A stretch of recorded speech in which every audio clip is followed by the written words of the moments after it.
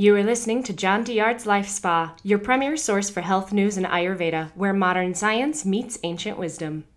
Hi, my name is Dr. John Douillard, and welcome to lifespa.com, where we prove ancient medical wisdom with modern science. In today's podcast, I have a special guest all about the psychology of eating.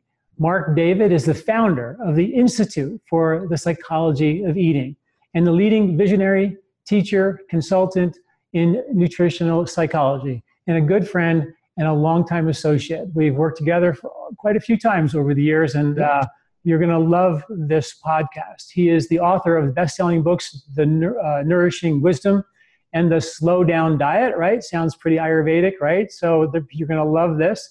Mark has held senior consulting positions at the Canyon Ranch Resorts, Kripalu, Johnson & Johnson, and Disney. He's appeared in media outlets like CNN, CBC, New York Times, McCall's Glamour, Elle, Vietnam Reader, Yoga Journal, WebMD, and others. He's presented at Harvard, the Institute of Functional Medicine, the National Institute of the Clinical Application of Behavioral Medicine, and many others.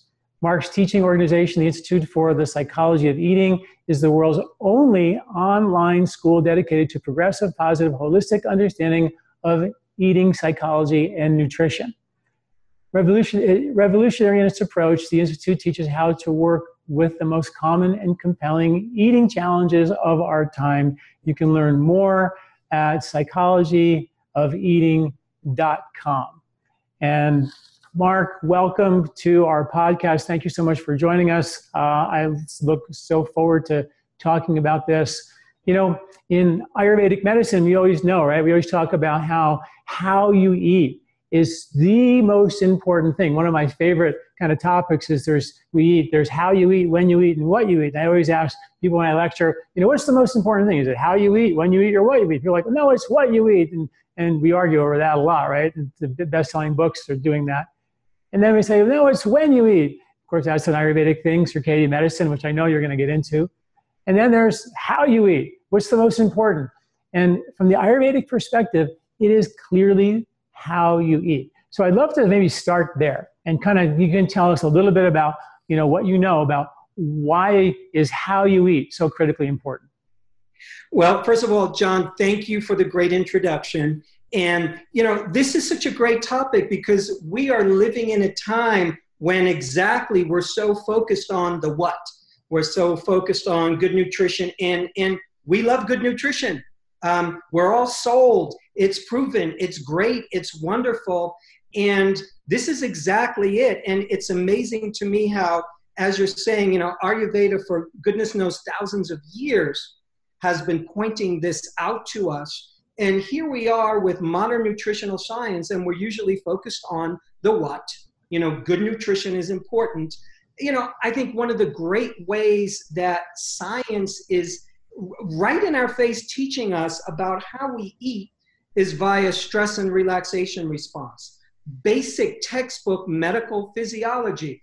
When you and I are in the stress response, sympathetic nervous system dominance, it's a beautiful event because it's designed so that you and I are being chased by the lion. Okay, let's survive. Heart rate up, blood pressure up, blood shunted away from our midsection to arms and legs for quick fighting or fleeing. Digestion is going to shut down in a full-blown stress response. So the whole point is stress is a graded response: mild stress, moderate stress, extreme stress. That's a physiologic state. We have stress hormones. We have so many parameters are changing in the body.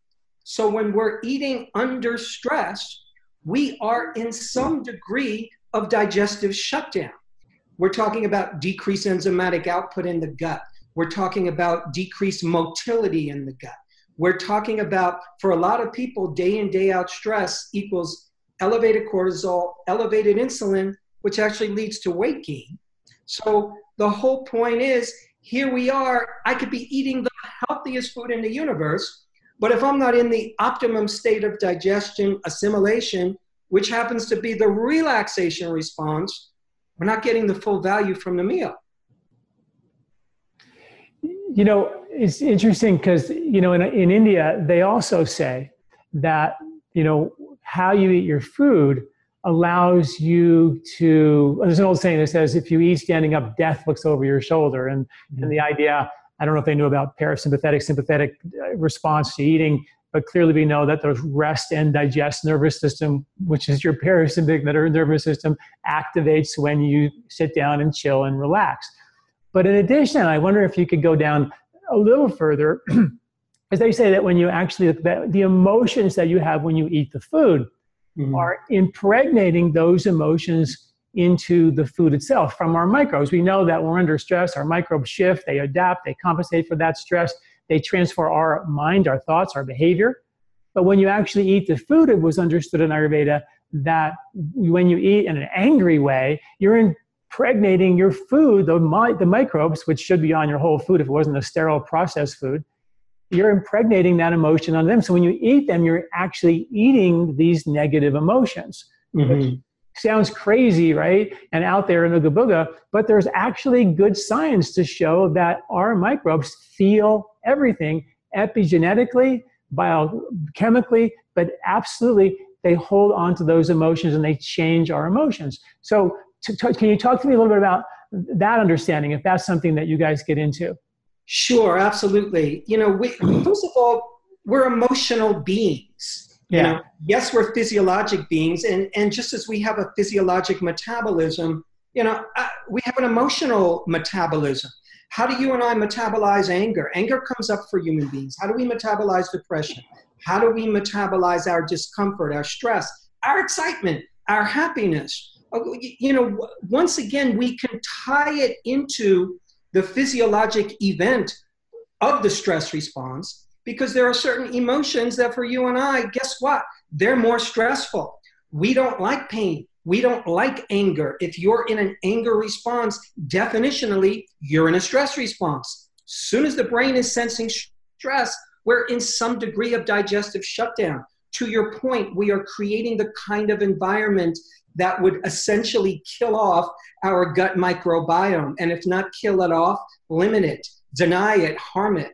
So our emotions, and here's the thing too, not only is it the emotions, but it's really as well, I think, the beliefs that we have, our core beliefs. So if I'm walking around thinking, I'm too fat, I'm not good enough, nobody's going to love me, I don't make enough money, I'm not enough in this world as who I am.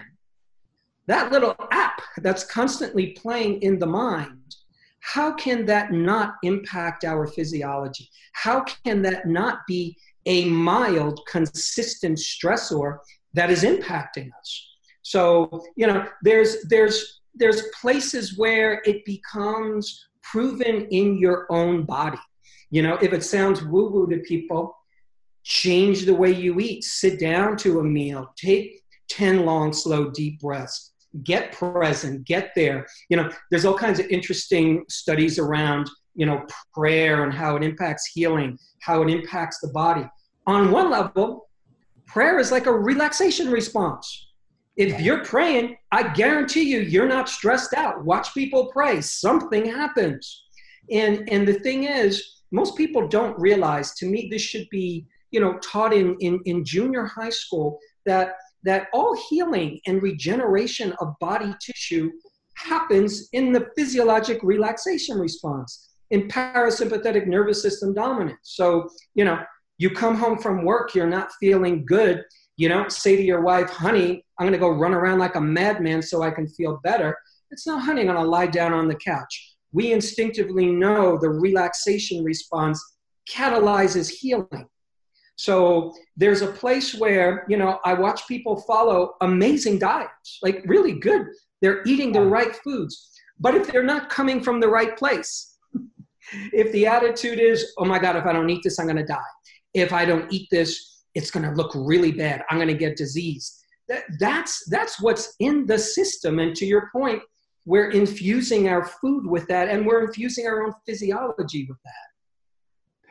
Yeah, that's a huge piece, is that kind of infusion of emotion onto the food, and not only the food out here, but to the microbes inside of you as well are getting that stressed out message. I read a study once that I thought was really funny. It was a study about grace and ritual before you eat the food. And as they said that if you have a ritual before you eat the food, it activates parasympathetic activity, it increases digestive strength, and things get better. But they said it didn't really matter. I mean, obviously, I think grace is sort of that activate parasympathetic, get calm, get the digestive system turned on.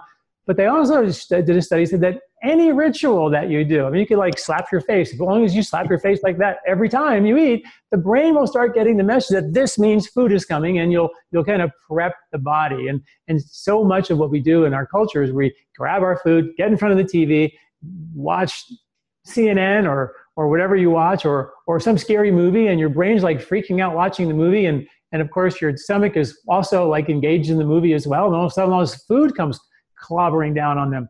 So there's no preparation, there's no mind-body connection. So what do you suggest for folks to do to sort of, slap their face, or do some kind of ritual or prayer or meditate? Or what's your, top, get the digestive system ready so when you do eat the food, you can actually digest it? John, it's such a great question. I'm always interested in what people tend to do or have done that works for them. I can give them my ritual. I notice for many people, not all, just setting the space. If you're at home, do you set your table? Do you use your favorite dish? What kind of music are you playing? Are you playing music? Can you play relaxing music? To your point, is the TV blaring in the background? Is it CNN talking about the latest terrorist attack? That's going to impact your body. So much of it is the ritual of setting the stage for the meal. Light a candle. By the time we start to do that, the mind is intervening. Oh, let me do this. Let me do that. We're getting present. Presence relaxes us. You can focus on a blank spot on the wall and look at the details, and you'll relax. You can focus on the sound of the wind outside. As soon as we attend to one of the senses and put our awareness there, the body just wants to relax. So we attend to the rituals that already work. And, if you're out and you're at a restaurant, you're at work, you're in a meeting, and there it is, you're stressed, to me, the best thing to do, 5 to 10 long, slow, deep breaths. Because the breath is regulating all of who we are. And I'm not telling you, you don't know anything you don't already know. To remind your listeners, like every emotional state has a corresponding brainwave pattern and breath pattern. I'm driving my car, somebody almost hits me. The breathing pattern of intense stress, it's shallow, it's arrhythmic, it's infrequent. I realize the guy doesn't hit me. Breathing pattern of relaxation, it's regular, it's rhythmic, it's deeper. So as soon as we adopt the breathing pattern of relaxation, even if we're stressed, you do that long enough, 5 to 10 times, the brain will send signals into the body. Oh my goodness, I thought I was a stress maniac. I must be relaxed. You will send nervous system signals via the vagus nerve, via so many different pathways to tell your digestive system to relax. So deep breathing, one of the best. So what you're saying then is like the ritual is a really good idea. Setting a table, lighting a candle, and probably really good from that other study to do, if you can, the same kind of thing over and again, because those are sort of that Pavlov dog cue, right? So we just keep getting that repetitive message. Oh, this means we're going to eat. This means we should relax and turn on digestion. But the breathing thing, I think, is really fascinating that you bring that up. My first book was all about nasal breathing and exercise and all that. And I was, but I never put it together as part of a pre-digestive kind of turn on the parasympathetic digestive system. So tell me, I'd love to know more about how you use breathing in the psychology of eating. There's so much to the breath. John, I think it's probably still one of the most underrated tools out there. That's a mind-body health transformational tool. And part of it is, breathing is controlled by the autonomic nervous system. Notice the similarities between autonomic and automatic. So breathing for you and I and every other human being is automatic. If you and I had to remind ourselves to breathe, we would be dead. You'd forget. I would forget. So, evolution is very nice to us. It just breathes us for us. But what I've noticed is that, and digestion also is controlled by the autonomic nervous system. It's automatic. Once you swallow that food, you don't have to worry about it. You could do whatever you want to do. Technically speaking, your digestive system, it has you. It's going to handle it. Now, here's the thing, though. We're human. And one of the things humans do is we improve our world. We create clothes. We create cars. We create technology. We like our comforts. And we do our best to elevate ourselves and improve ourselves. One thing that I learned from the science of yoga is, oh my goodness, there's all these practices a human could do for self-improvement. Two places we can improve is to add conscious participation in the digestive process and conscious participation in the breathing process. So it's sort of it's a personal experiment to say to oneself, I'm going to pay more attention to my breathing, because if I do, I can better harness my mind. I can better manage my stress. I can better regulate my emotions, and I can better digest my meal. And it's free. It's going to be hard to bottle that stuff and sell it. You can't bottle a breathing pill, as far as I'm concerned. Yeah, we can write some books and make some programs about it, but at the end of the day, when I help people remember or help them, become an explorer with their own body, notice what happens when you sit down to a meal and you just deep breathe before the meal. Watch what happens. For a lot of people, it's the first time that they've consciously relaxed their body. So it's conscious control, it's conscious management of the body, no different than going for a run. I'm going to consciously move my body. So breathing is an amazing tool. And the thing is, anyone can do it. You don't have to be an athlete. You don't have to be in great shape to do it. I got to tell you a quick story. The first time I learned about the power of breathing relative to metabolism, I had a weight loss client. God, it must have been 35 years ago. And she wanted to lose 75 pounds, did everything in the universe, calorie restricting, food restricting, doesn't work. And she can't exercise, doesn't like exercise. And I had just started studying yoga. So for whatever reason, I come up with this notion. I want her to do breathing practices, simple breathing, 3 times a day, and just notice what happens.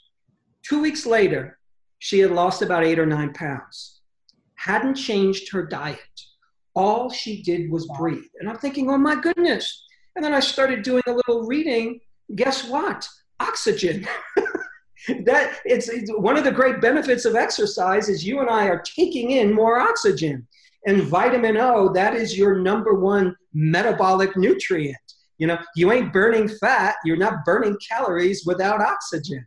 So on one level, that oxygen by itself, I'm taking in more oxygen. I think that's why a lot of people smoke. They're actually breathing, So I don't know if I answered your question. I think I might have deviated there. No, I think that's great. I think that makes me think, using breathing, when you think about how much stress people have around eating, right? I mean, how many of us are eating emotionally? I mean, all of us do, right? I mean, we all always, not always, but, we always have that cue. The brain pulls down the menu when you're feeling a little stressed out. How do I get out of this hole? Well, it's going to be food on that menu. It might be a nap, might be meditate, but there's going to be like chocolate and coffee and chips or whatever is your thing on that menu too. And we usually go there first.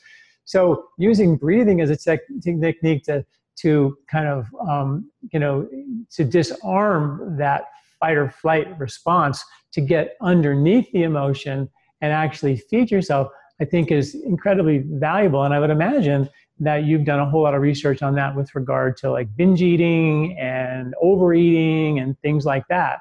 So let's dive into that. Let's dive into emotional eating. Let's dive into what happens when people overeat or eat emotionally. How do we stop that? Okay, let's grasp overeating first, because that's such a wonderful concept. And I want to say that, similar to, having a headache. a human being can come into your office and say, Dr. John, I got a headache. You know, there could probably be 500 reasons why that person has a headache. It could be food related, chemical related, stress related, could be a tumor, it could be lack of water. It could be so many medical reasons going on for why a human being might have a headache. So I do want to say that there's a lot of reasons why we might overeat. I want to pay attention to the kind of overeating that's driven by emotions, that's driven by stress. Now, you and I learned at a very young age, every human being, I will assert, has learned from a very young age, you're a crying, screaming little infant, okay? And you're going crazy. And all of a sudden, mama takes you, she gives you the bottle, she gives you the brush, she holds you, and in an instant, you're relaxed. In an instant, you're calmed down. So we have in our genetic memory, we have in our cellular memory, our emotional memory, feel bad, get some food, feel better. Okay, so that little wiring is in the brain. And you know something? It's beautiful. It's okay because it's true. You are driven to feel good by food because if you didn't feel good when you eat food, you wouldn't do it and you would die. So we are driven to have an appetite. Hunger drives us. Appetite drives us, and it's pleasurable because once again, if it wasn't pleasurable, if eating wasn't pleasurable and procreation wasn't pleasurable, we wouldn't do it. So the species would end. Okay, so there's a certain stress reduction that happens when we overeat. So I'm stressed. I could be stressed for 100,000 reasons. My relationship, my kids, my aging parents, my bank account, whatever it is, and I'm telling myself, whatever it is going on in my world, I'm legitimately stressed. And because I'm human, I remember, feel bad, eat food, feel better. So as soon as you get enough food in the system, okay, the system starts to overload with food, and all of a sudden your digestive system goes, wait a second, I was just in partial or extreme shutdown. You're loading a lot of food into here. I have to digest this. What do I got to do? I have to relax. So once you and I have enough food, the body actually relaxes. So we've created a circuit that, you know, in one way does the trick because we wanted to relax. Yeah. But long term, it doesn't get us where we want to go. We don't feel good about ourselves. We literally, I got all this food sitting in my belly. That doesn't feel good. I overate. That doesn't feel good. I'm gaining weight. That doesn't feel good. So part of it is we have to learn how to slow down, literally. Because when you and I are in a stress response, most humans, we want to get rid of that stress response right away. If I'm in discomfort, take it away. Give me the pill. Give me the drug. Give me the medicine. Give me the alcohol. Give me the cigarette. Like take the pain right away. And John, I think part of it is helping each other mature around our need for instant gratification. So yeah, food is instant gratification, but guess what? There needs to be a pause when it comes to instant gratification. Instant gratification is good for a child. It's good for an infant. It is not so good for an adult. It doesn't work for us. So the pause is, deep breath, stop, get in my body, sit down, stand up, whatever it is, notice myself, ask a question, am I hungry? Remind myself to slow down with food. What happens is, let me say this, the act of eating fast by itself is a stressor.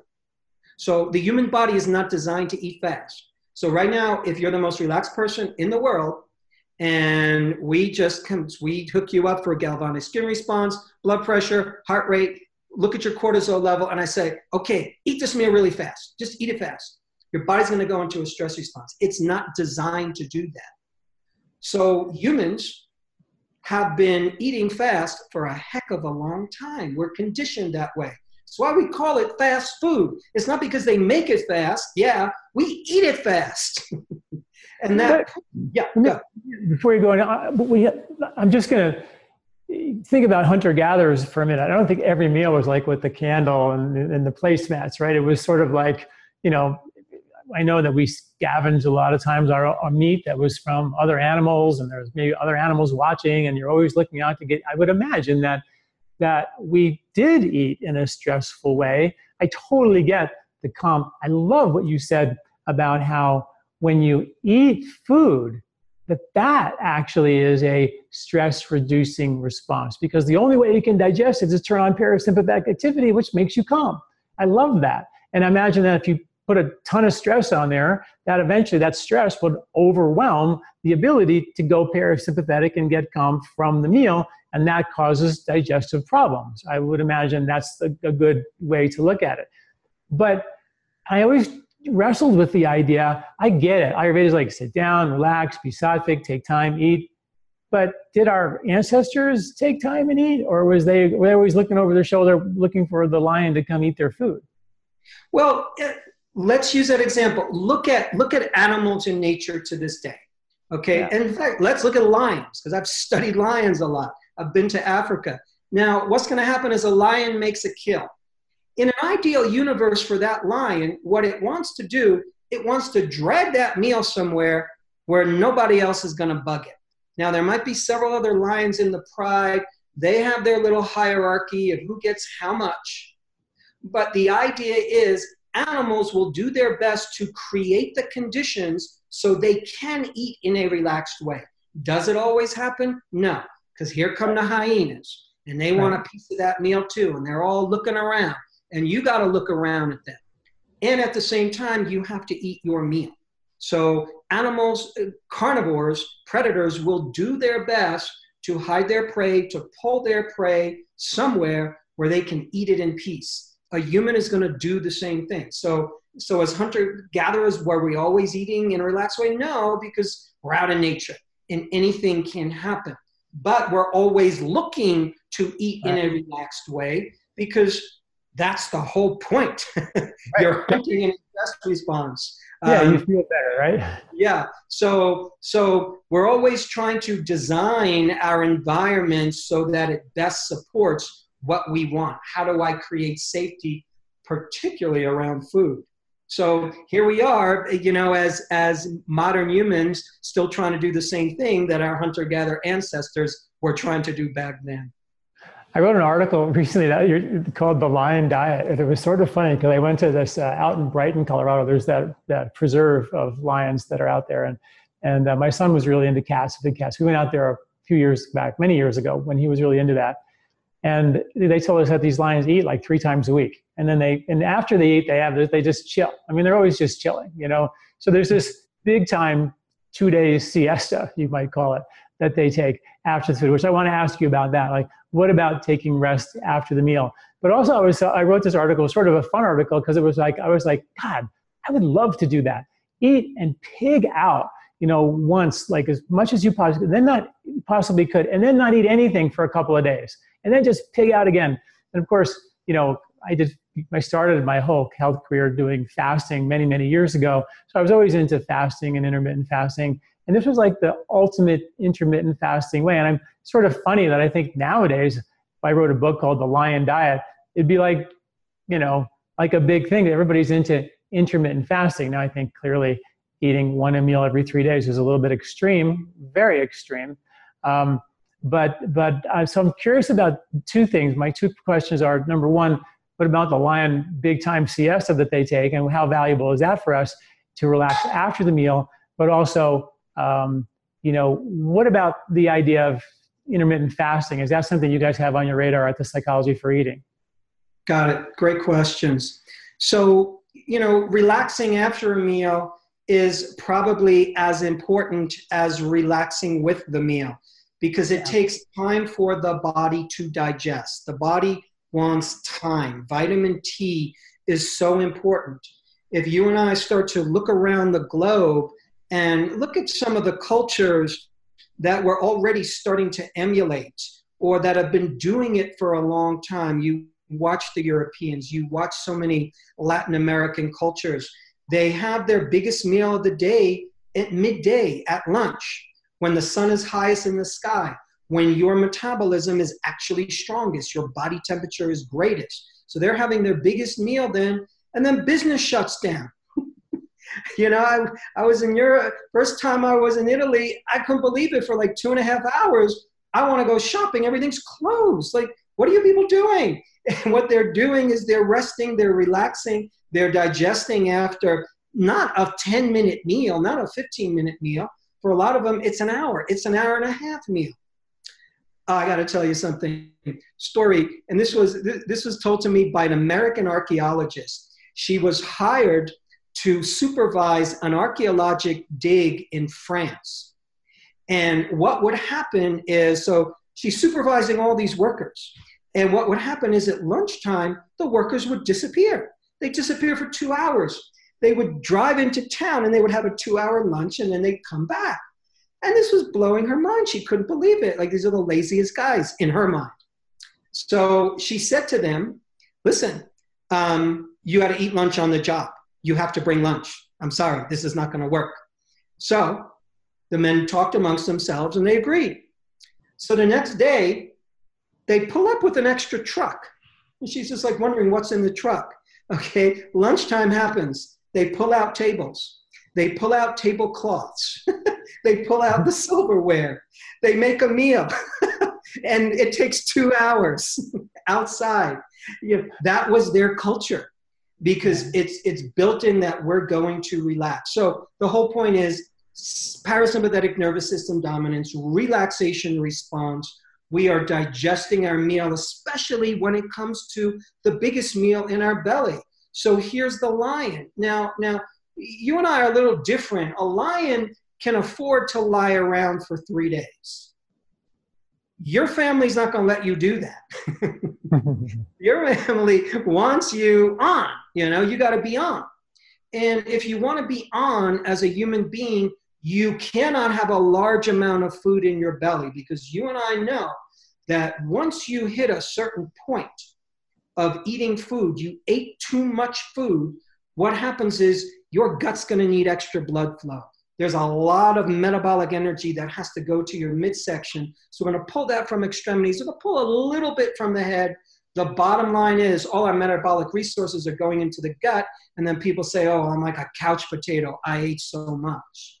So, part of keeping sharp, part of keeping my cognition sharp during the day is to not overeat. In fact, maybe even undereat just a little, to be a little hungry. Because when we're a little hungry, we're ready for the next thing. So lion can afford to have a kill and lie around for a couple of days. You and I, we can't have that same thing.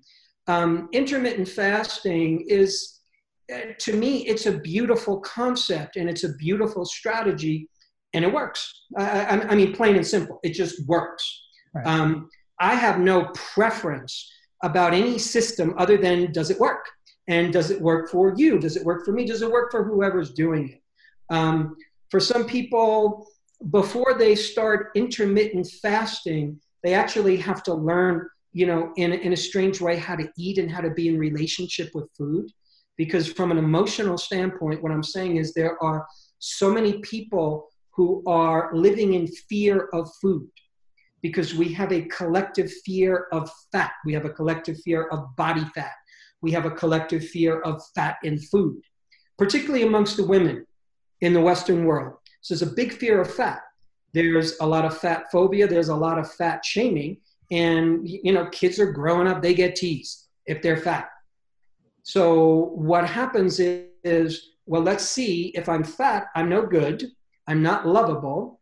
And what makes you fat? Food. So what happens is, a lot of people, food is the enemy. That's the little mind trick that they're doing. Now, as soon as you say to yourself, as soon as I say to myself, I don't know, he's the enemy, then I'm going to be in a stress response when I'm near him. If I say the sun is my enemy, I'm going to be in a stress response when the sun comes out. If I say food is my enemy, every time I think about food, look at food, or eat food, I'm in a mild stress response. When the brain senses enemy, we will go into stress. So there's a lot of people who need to let go of food being the enemy, believe it or not, and embrace being an eater, because there's a naturalness to being an eater. There's a flow to being an eater. And that's just some of what we do, when we train professionals, when we do our programs, is a lot of people, not all, but I'm saying a lot of people are living in a fear of food. Don't fear food, fear predators who want to eat you. Don't fear the thing that you're eating. Right. It's hard, but that's our conditioning. That's how the world conditions us. The media conditions us. Society conditions us. Other people are conditioning us to fear the food itself. So before I put someone on a fast or an intermittent fast or a cleanse, I want to make sure, are you able to relax with food before I start manipulating the food and telling you when not to eat, if that makes sense.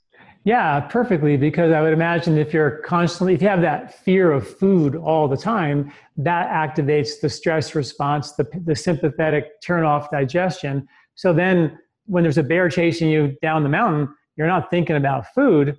So you're not hungry. So then a lot of folks, when they have a major fear response to food, will start to lose their appetite and not eat.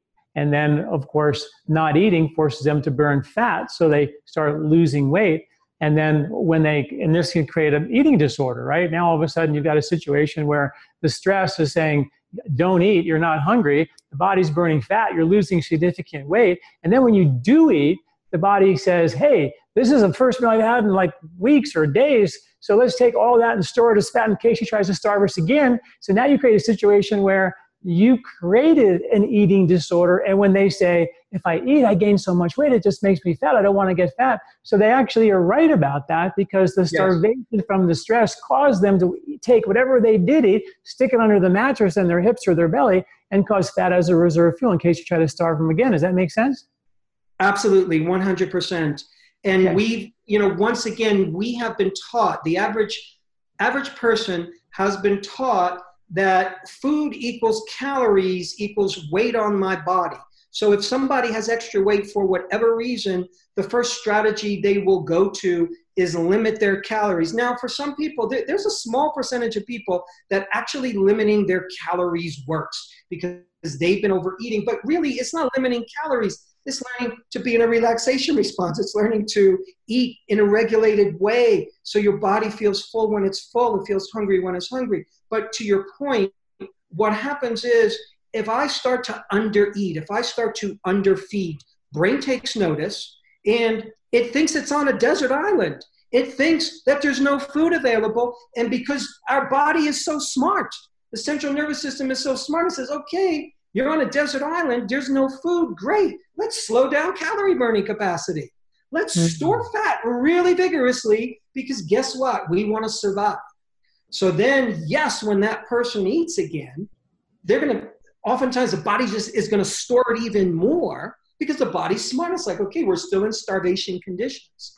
So for a lot of people, it's the stress in their inner universe that keeps them on that metaphoric desert island.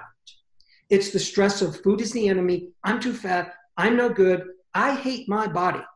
And a lot of people think that I will love my body when it looks like this. When I have the perfect body, the perfect weight, the perfect this, the perfect, then I'm going to love myself. But of course, until then, what? You don't love yourself. And if you don't love yourself now, first of all, that's very conditional love. I mean, would you say that to your little infant? Too much baby fat. I don't love you. I want a more muscular baby. We won't do that to a baby if your best friend said that to you. I don't love you because you have too much body fat. When we create the false belief that I will love myself when this condition is met, I generally find it doesn't happen, even for people that lose the weight. And most everybody I've ever asked this question to, do you know someone who has the body that you want, the ideal body, the ideal weight, the ideal beauty or looks, and they're still unhappy, they're still miserable, they're still stressed? Everybody knows that person. So all I'm saying is the outer thing guarantees us nothing. And for most people, for most dieters who are trying desperately to change their body so they will love themselves, usually the journey informs the destination. So if the journey is filled with self-attack, I'm no good, stress, I hate myself, I hate myself, I hate myself, how could we possibly end up in self-love if the entire journey has been infused with self-attack? So really what we're trying to do and help people with is, great, you want to shape-shift your body, I'm with you. I'm all for it if that's what you really want to do. But we have to learn how to love it right now into that journey. Really, so much of what you do is, in a way, it's helping people self-nourish. It's helping people self-love. Treating your body well, it's a form of love. It's a form of nourishment. And yeah, it's a cognitive choice, but at the same time, so many people in a strange way have disembodied. They've stepped out of their body because they don't like it. And they think they're going to get back in once it looks a certain way. So we have to learn how to love it in the small ways, which is what we're talking about, breathing, which is what we're talking about, ritual. So I wonder, so many people, I think this, are guilty as charged, emotionally eating. We snack, we eat, our cheat foods here and there. We have our go-to foods when we're stressed out.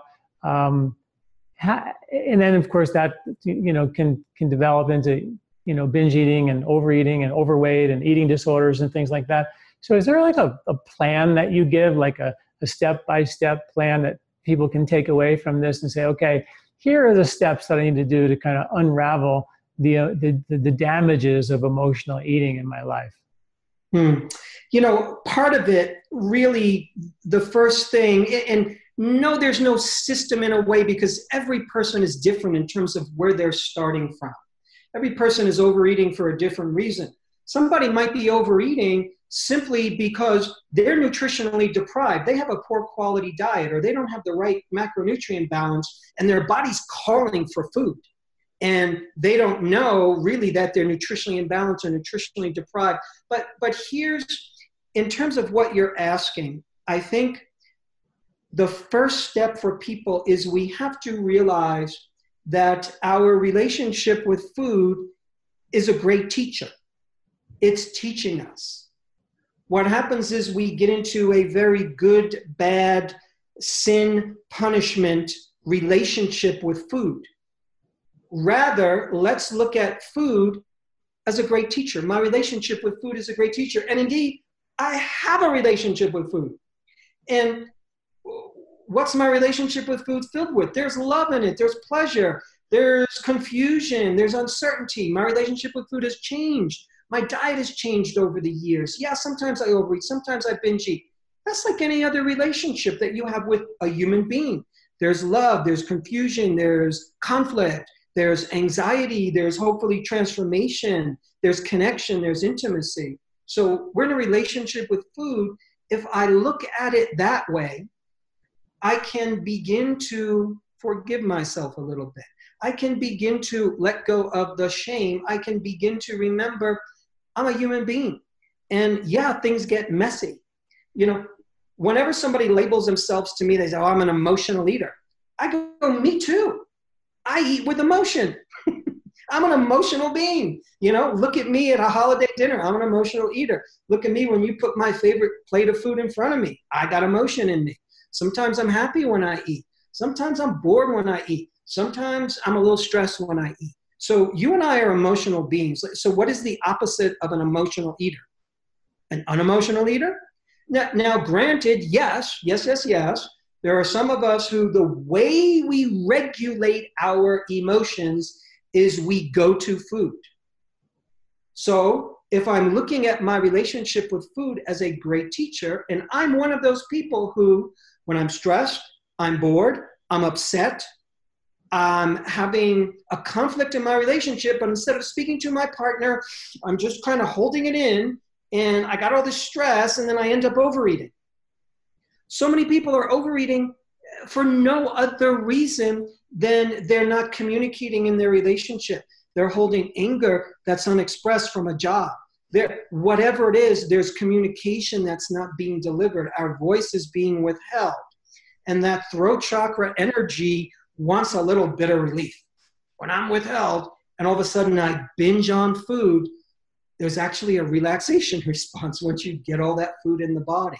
So back to my relationship with food is here to teach me. Then ask yourself the question, how is your relationship with food for you a great teacher? What lessons are you learning? And like any student, we have to learn our lessons before we can graduate. It's not about beating up myself, because that's where most people go. They go into, let me beat myself up. I overate, I binge ate. No, you overeat, let's break it down. Let's try to see why. Because, John, here's a great way to look at it. Any human being that overeats or binge eats has a brilliant reason that's rooted somewhere in biology or psychology or both. It is not some evil behavior. So if I binge eat, I watch people binge eat and I start to do a detailed dietary assessment and they're no fat or they're low fat diet. If you are on a no fat diet, essentially you are denying your body essential fatty acids, and your body's brilliant. It's going to go, this isn't good. My goodness, a significant portion of your brain is made of fat. If you sucked all the fat out of your body, you'd be dead in a moment. So the whole point is, a lot of people who binge, it's literally a nutritional deficiency, oftentimes fat, because there's a lot of people who are fat phobic. That's why they're binging. Other people are binging because they have a trauma that is undigested. It could be a trauma from childhood. It could be a sexual trauma, a physical trauma, an emotional trauma. It could be the trauma of your brother or sister died. Whatever it is that hasn't been processed, and that will come out as the behavior called binge eating, because binge eating then becomes for that person like a placeholder. Why am I binge eating? Why am I binge eating? And until you talk to someone and begin to break it down, oh my goodness. People with trauma gain weight. People with trauma do binge eat. We know that. Okay, all kinds of studies on, people who have post-traumatic stress syndrome will gain weight, they'll have digestive issues, they'll binge eat. Okay, so those are symptoms that are brilliant because they're letting us know something. If I have a pain in my head, there's nothing wrong with that pain. The pain is trying to tell me something. So I want to listen to that symptom. Every unwanted eating symptom has a brilliance in it. Again, it's rooted in biology or nutrition or psychology somewhere.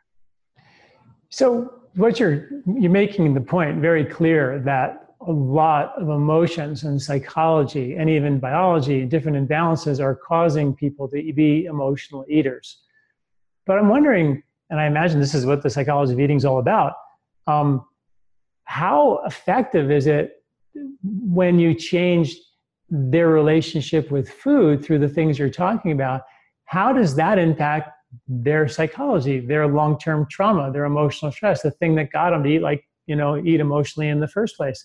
Is that something that you guys do? Is that sort of what I'm wondering? Is that sort of the whole plan of, by actually creating an environment around eating, you can actually kind of unravel a lot of your psychological issues and then therefore get on the road to recovery?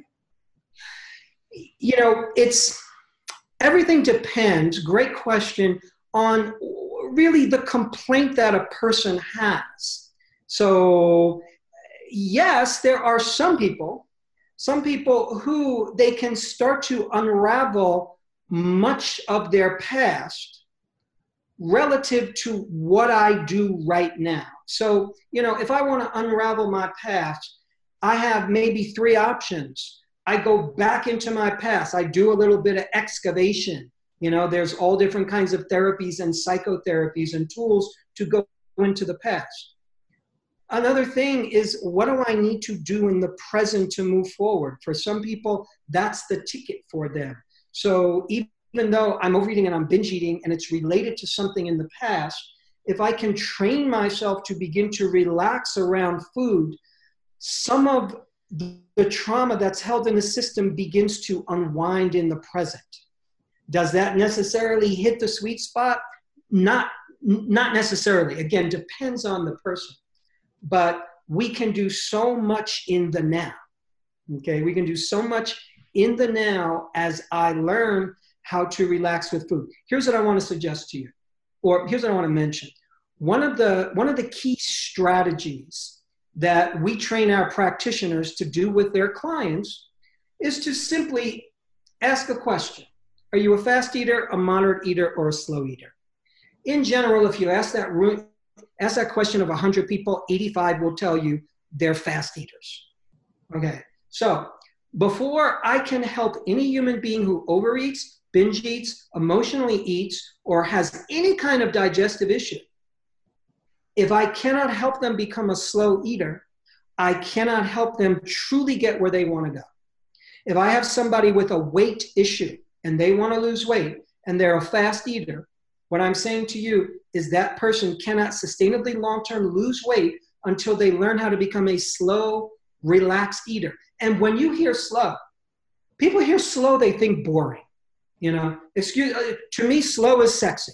If you really love something, if you love sex, you don't tell your partner, let's have sex and get it over with really fast, honey. It's if you love something, you love your kids, you take time with them. You love something, you take time with it. So slow really means sensation. Slow means taste, it means pleasure, it means aroma, it means satisfaction, it means the people I'm eating with, it means eating food that makes me feel good. So my point is, it is extremely difficult for people who are fast eaters to become slow eaters. And they try it for a week and they say, no, I don't want to do it. I tried it once. I don't know. That's like your kid going to school and learn how to read and they say, Dad, I tried reading today. I tried learning the alphabet, couldn't do it. And no, it's a practice. It's a practice. It's fundamental. Are we talking like chew your food 30 times, put the fork down in between? What are we talking? Give me a little more detail on slow eating. What does that look like? Okay. So slow eating to me, really, once again, it's individual. I'm going to look at I'm going to ask my client, how much time do you take for breakfast? How much time do you take for lunch? How much time do you take for dinner? What I'm going to do is, ideally, I want somebody doing a breakfast meal 15 to 20 minutes, let's say. Ideally, roughly, I want somebody doing a lunch meal 30 minutes. Ideally, I want somebody doing their dinner meal maybe 45 minutes. And for some people, it's going to be a little bit longer. For some people, given their lifestyle, okay, I'll shorten it a little bit because most people say like they eat breakfast in like a couple of minutes and they might eat lunch in 5 minutes and they might eat dinner in 5 minutes. And then they're complaining that they overeat and that they binge eat. So here's the thing, cephalic phase digestive response. So that's a scientific term for the head phase of digestion. Basic textbook physiology, cephalic phase digestive response, taste, pleasure, aroma, satisfaction, and one's visuals of the meal. So what happens is when you look at the sum total of all the research on cephalic phase digestive response, what scientists will say is that about 40 to 60% of your digestive power at any meal comes from the head phase of digestion. Seeing the food, tasting it, looking at it. So you look at a food that's your favorite food, your stomach starts to churn. Or you look at your favorite food, your mouth starts to salivate. That's cephalic phase digestive response.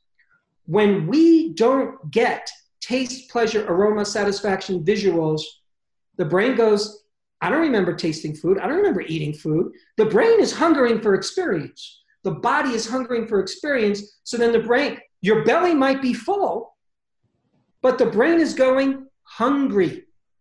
And that's why people will tell you, yeah, my belly feels full, but my mouth feels hungry. Yeah, your mouth does feel hungry because you ate too fast. So as human beings, we're not that animal. We're not that creature. They eat fast. Okay, we're a little different. And we must slow down in that process. And in that slowing down, you and I step into, once again, relaxation response, parasympathetic nervous system dominance. That's not just about digestion and assimilation. Higher cognitive function, the executive function of the brain, the prefrontal cortex, is most active when you and I are relaxed. So you are thinking great thoughts and writing great books when you're relaxed, not when you're running from the lion. So, right. And I imagine that part of that, when you slow down, it takes a while for the food to be digested, get into your blood and hit your brain and kind of shut down the satiety center. So they go, or activate the satiety center. So you can say, oh, I'm actually not hungry. When you eat it really fast, the tendency to overeat is just because you've eaten way too much food and your brain never got the message that you're full. And so you've probably eaten at least 20% more than you need. If you would have eaten it slowly, you would have given the brain time to say, okay, you're good, stop eating. Bingo. But then notice what happens, John. People eat their meal in 5 minutes. The brain needs approximately 20 minutes to realize it's full. We can't nail it down because every human is different. But we came up with that number, like 35 years ago. Approximately 20 minutes to realize it's full. So then you eat a big meal, you're still hungry, you overeat, and then people go, oh, I don't have willpower. Oh, I'm a loser. Oh, I'm a willpower weakling. What's wrong with me? There's nothing wrong with you. You just didn't take enough time. It has nothing to do with willpower whatsoever. Everybody thinks they have to have willpower when it comes to food. Willpower hardly comes into the equation. Your body knows what it's doing. We just need to create the conditions so the body does what it does best. When it comes to food, the body wants time and it wants feedback. Eat some food. Is it poisonous? Is it good for me? Your taste will tell you that. But if you're not present, if I'm not present when I eat, I could eat trash and not even realize it. I could be eating the worst junk food for my body, and my taste is an intelligence. How many people have said, I used to eat the worst food. I switched to a good diet, and then I eat the food I used to eat. I can't do it. It tastes terrible. Because your taste intelligence got smarter, literally. And a lot of people's taste buds get dumbed down. But once again, we can't have intelligence unless there's prefrontal cortex activity happening. And that happens when you and I, once again, we slow down, we relax, we take in information. It's beautiful. And everything you're saying rings so true with the ancient wisdom of Ayurveda, which is all about, how we eat our food. In Ayurveda, they called it a sattvic environment. When you eat your food, the emotion you have is being impregnated into that food, into those microbes. They actually discovered microbes thousands of years ago. They called them krimi. And when you eat them, they emotionally charge the food bolus that actually is taken through your whole digestive tract. And if you eat in a sattvic way, you actually initiate a process of digestion that Ayurveda says takes 30 days to complete.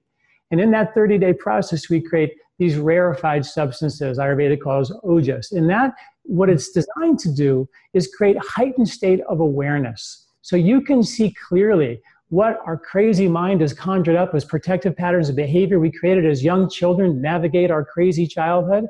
And if those patterns of behaviors are still serving us as adults. So the idea of eating from the Vedic perspective, from everything that you're saying, was to create a platform of self-awareness. So then you could see more clearly the truth and the non-truth.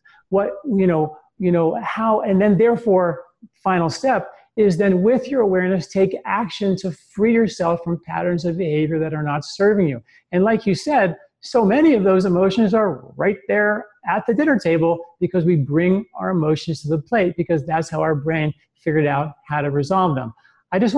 I want to thank you so much for everything you talked about. I'd like to, give you the last word, your last thoughts about all this, kind of wrapping it up for us. And again, I just think that what you're saying is just so time-tested and so wise. And I want to thank you so much for being here. Last words. Thank you, John. I really appreciate it. For those of you listening in, it's always about forgiveness. It's always about pressing the reset button and the restart button and understanding that we're human beings on a journey and we're here to grow. And oftentimes our relationship with food, our relationship with the body, with my health is literally helping me learn how to grow, helping me learn how to become a better human being. Yeah, it's about being healthy, for sure. I want to be healthy.